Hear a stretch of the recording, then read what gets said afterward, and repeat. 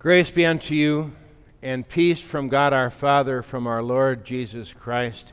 And with these words, the text, Jesus said to them, "The Son of Man is Lord of the Sabbath." Here ends our text. There's quite a controversy today, although it seems as though there's one every day, but quite a controversy over the subject of guns and maybe what we call gun control. We all know and should know that with such a thing as guns, there's always a positive and there's always a negative. What is it that we use guns for? And if you use it in the positive sense, it has fed many a people with their game, with their food on their table. It has defended many a people from tyrants and people who would abuse them and use them, people who would rob and people who would murder.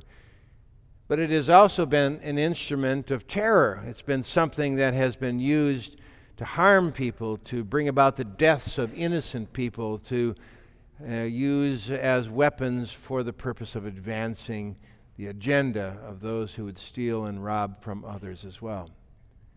So consequently, the question is always, in what way can we use this in a positive way and avoid using this in a negative way? Not whether we throw them all out or whether or not everybody has everything that they might want.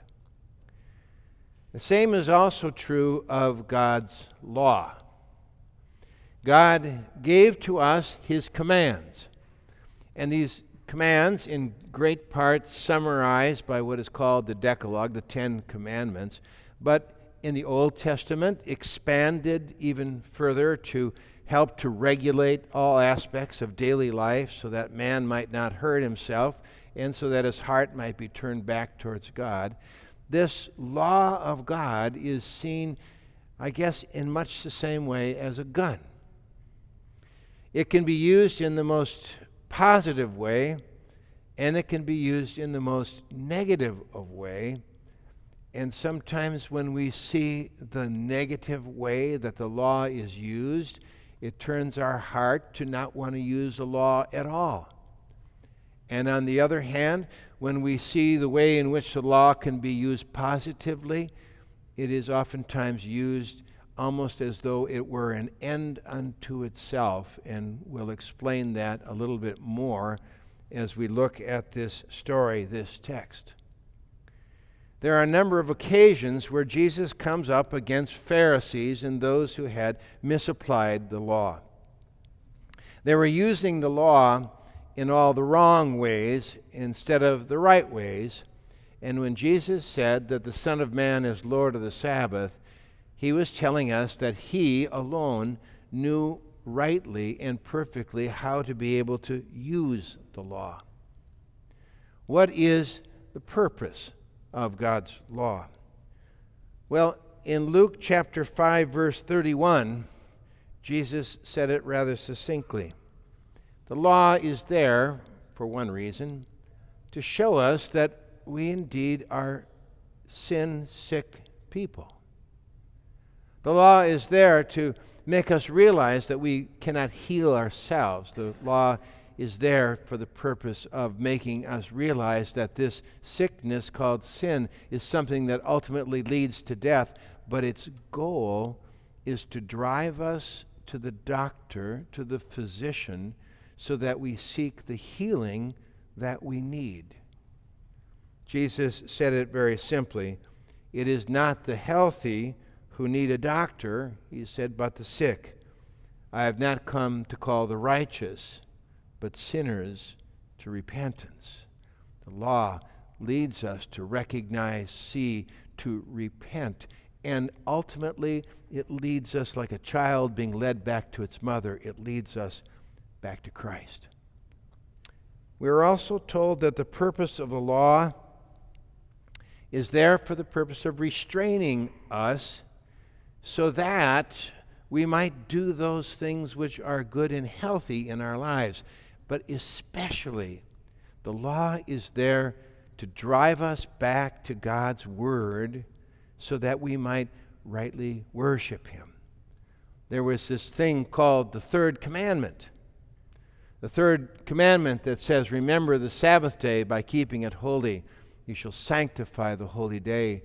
And Luther's explanation we all remember, don't we? We should fear and love God, that we may not despise preaching and his word, but hold it sacred and gladly hear and learn it. The law commands us to come before God, and it drives us so that we understand and appreciate and love to hear the word of God. And you can see how it is that works today, right? How many people do you suppose are saying to themselves this morning as they lay within their beds, or they find themselves recreating or anticipating the Super Bowl, and they give up as though the law were nothing?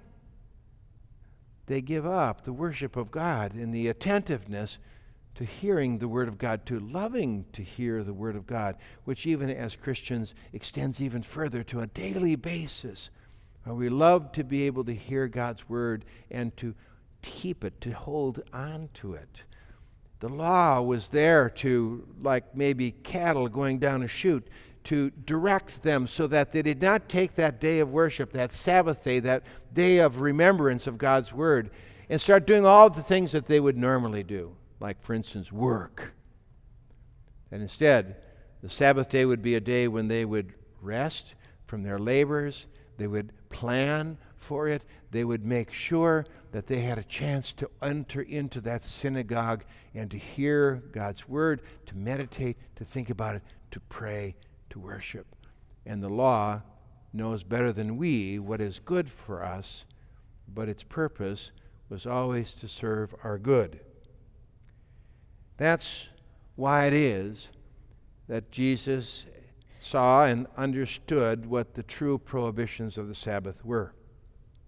In our text, the disciples are going through the fields, and they are gathering grain as they walk.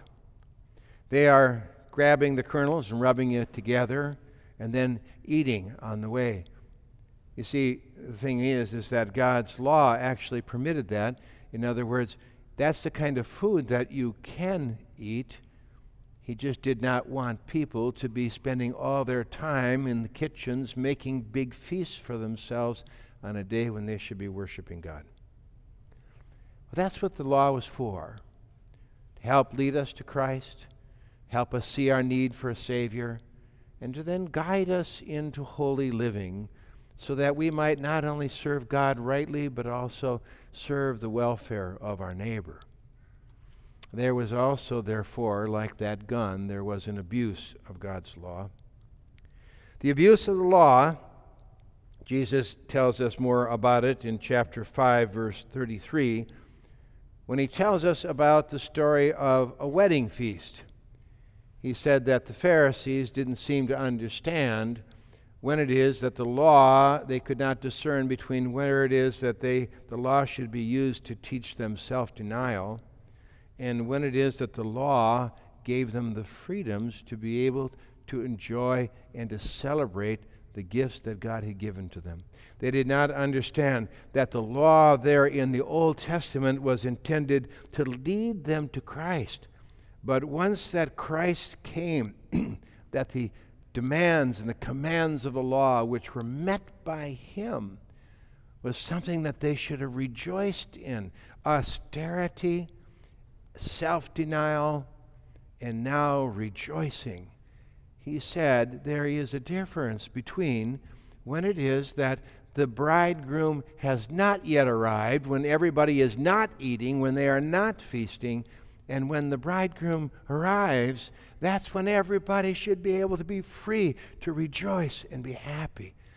One abuses the law when one cannot discern between times to engage in self-denial and where it is that one can actually appreciate and receive all the wonderful gifts of God with thanksgiving. That is an abuse. Jesus says that the law also get abused when we start adding things to God's law that are really nothing more than the opinions of men. Going back to that story of the disciples who were eating all of these kernels of wheat, the law permitted them to do that. That actually was something which God allowed, as long as they just reached out from the path and grabbed things as they walked. They weren't abusing the Sabbath. But the Pharisees, why are your disciples doing this? What they had done is that they were basically adding to that, making it look as though people who did that weren't really fulfilling the law. There was a group of people that were living out on the edge of the desert called the Essenes. Perhaps you've heard a little bit about the Dead Sea Scrolls. They were the products of these people who were living out there in the desert, living in austerity, separating themselves from the so-called sinful world. And when the Sabbath came, they would go and they would sit down, and they were not allowed to move, even to go to the bathroom. Now, is that what God intended for the Sabbath? No. Only by adding to God's laws, they also made themselves out to be super-duper believers, as though one would be saved by one's own good deeds. And they made the law so severe that they also turned the hearts of people away from the goodness of God that was actually in that commandment. The law of God is also abused when we become blind to its true purpose and we make it an end unto itself. What do we mean? Well, the story is told by Jesus of something that happened to what eventually became King David. He was fleeing from Saul along with his companions, and he did not have any food.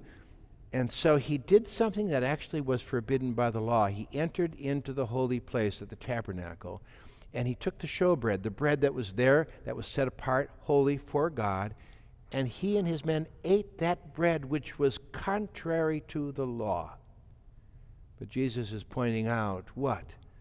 That the intent behind it was the saving of life, and to that extent the law could and would be transcended. David wasn't guilty because he was there to save life, not to destroy it. When we make the law an end unto itself, these Pharisees were all angry over the fact that Jesus had healed a person on the Sabbath day. They were watching. And when Jesus healed this man, they became angry and upset, as though you broke the rules.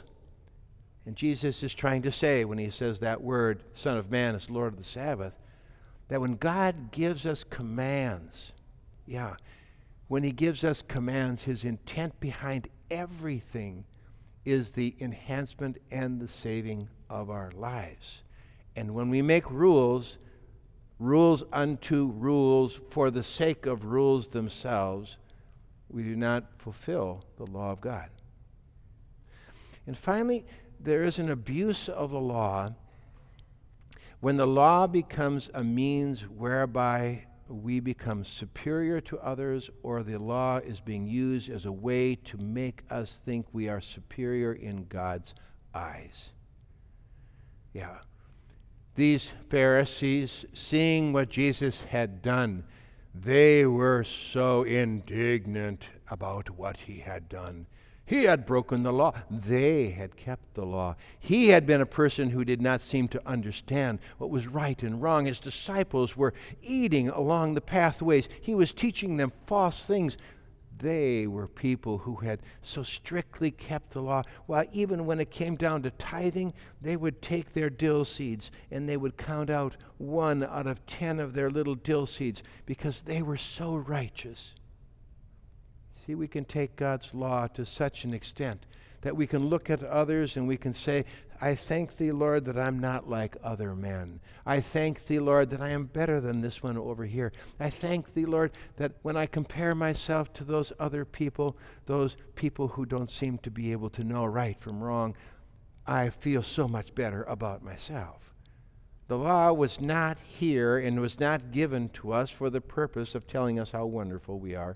The law, in fact, if anything, is here to show us how equal we are, equally condemned under the law. So what then are we to do with this law? How are we to use it rightly? Jesus tells us, Paul tells us, that we use it rightly when the law, again, leads us to Christ. When we can see how sinful we are and how in need we are of His salvation. This is what is written in the book of Hebrews. The law, he says, is only a shadow of the good things that are coming, not the realities themselves. The law, perhaps if we use the illustration, it's like when a child, we say, you can't go across the street.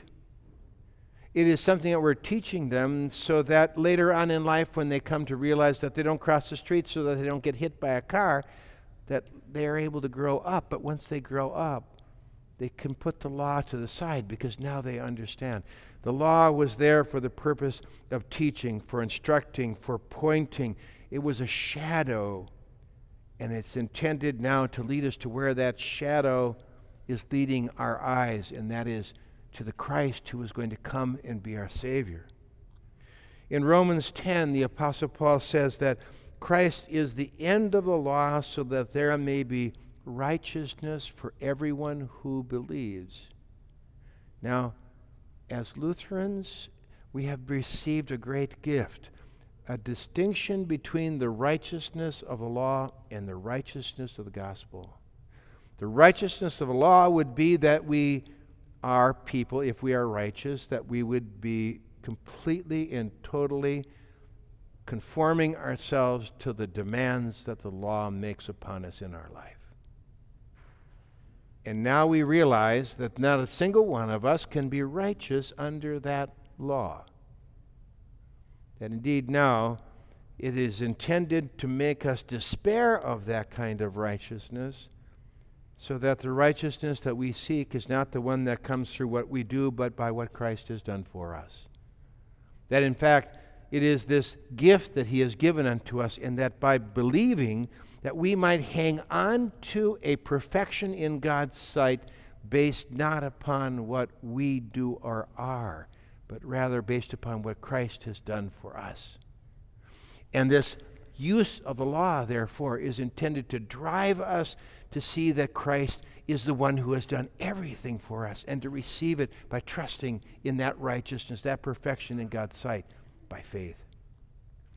And Paul writes in Galatians chapter 2, we know that a person is not justified by the works of the law, but by faith in Jesus Christ. So we too have put our faith in Jesus Christ, that we may be justified by faith in Christ, and not by the works of the law, because by the works of the law no one will be justified. That is to say, this strange and alien work that the law does. For even though God is serious when He commands us in those commandments to honor our father and mother, to not harm or hurt our neighbor, to respect and defend the reputations or the possessions of our neighbor, even though He commands that and does so out of love for us and our neighbor. Yet there is no way in heaven or on earth that we're able to keep those commands of God, and falling short, He wants us to realize that our righteousness is in our faith in Christ, that as faith grabs onto this gift of God, that God deems us to be His sinless children, and therefore the right use of the law is to drive us to that point where we see Christ. But what this does too, the right use of the law means that now we follow the law in perhaps a little different way. Whereas, like with children, where we give them commands and we say, now go to bed, and if you don't go to bed, you're going to get a spanking or time out or whatever it might be. We use the stick, if you will, as an incentive. Now He tells us because of Christ, the law becomes something different for us, Now what we do out of love. And this love, this gratitude to Christ for what he has done for us, changes the way in which we go about living our so-called holy life. We now are able to discern the difference between when it is time to fast and when it is time to feast, when it is time to be sorrowful and when it is time to be joyful. It tells us where it is that we should engage in the mortification, the putting to death of our flesh, and when it is that we should turn to God in joyful thanksgiving for all that he has done for us. And when we are motivated by love, we know the difference between them. It is this love for Christ that also enables us to be able to live our lives free. Yeah. Free means that when we can receive our food and our drink with thanksgiving for what God has so graciously given to us, if every breath we take, if the sunshine that we receive, which you haven't seen much of, but the sunshine that we receive, if all of these things, if every day, every moment is a gift from God, this enables us to be able to also recognize and see that we need not live with guilt over all those things that burden us so much, as though there is so much to be done.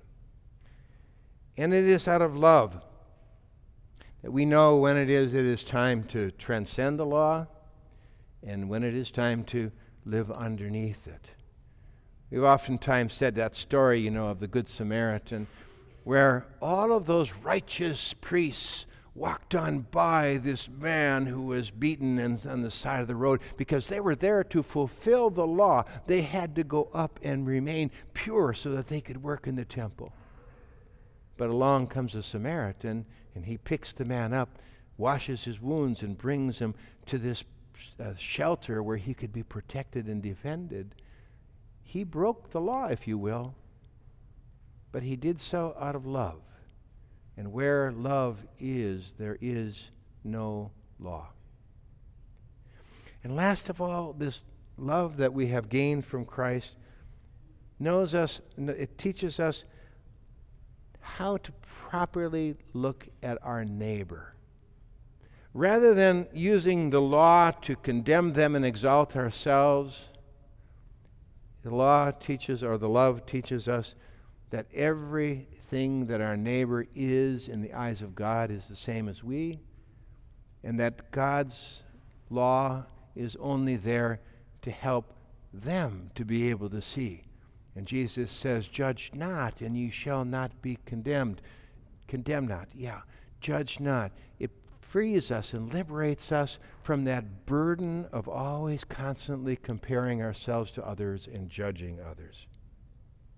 So, will we be wise enough to use that gun of the law? Will we be wise enough to rightly divide the law from the gospel? This was the great and wonderful contribution of the Reformation 500 years ago this year. The coming of the gospel did not mean that we escaped the law, nor that we in any way abused the law, but it means that now, by using the law to lead us to Christ, it enables us now in love to properly fulfill the law in the way in which Christ has led us to believe and to live our lives. Amen. May this peace of God, which surpasses all human understanding, guard and keep your thoughts and your minds through faith in Christ Jesus unto life everlasting. Amen.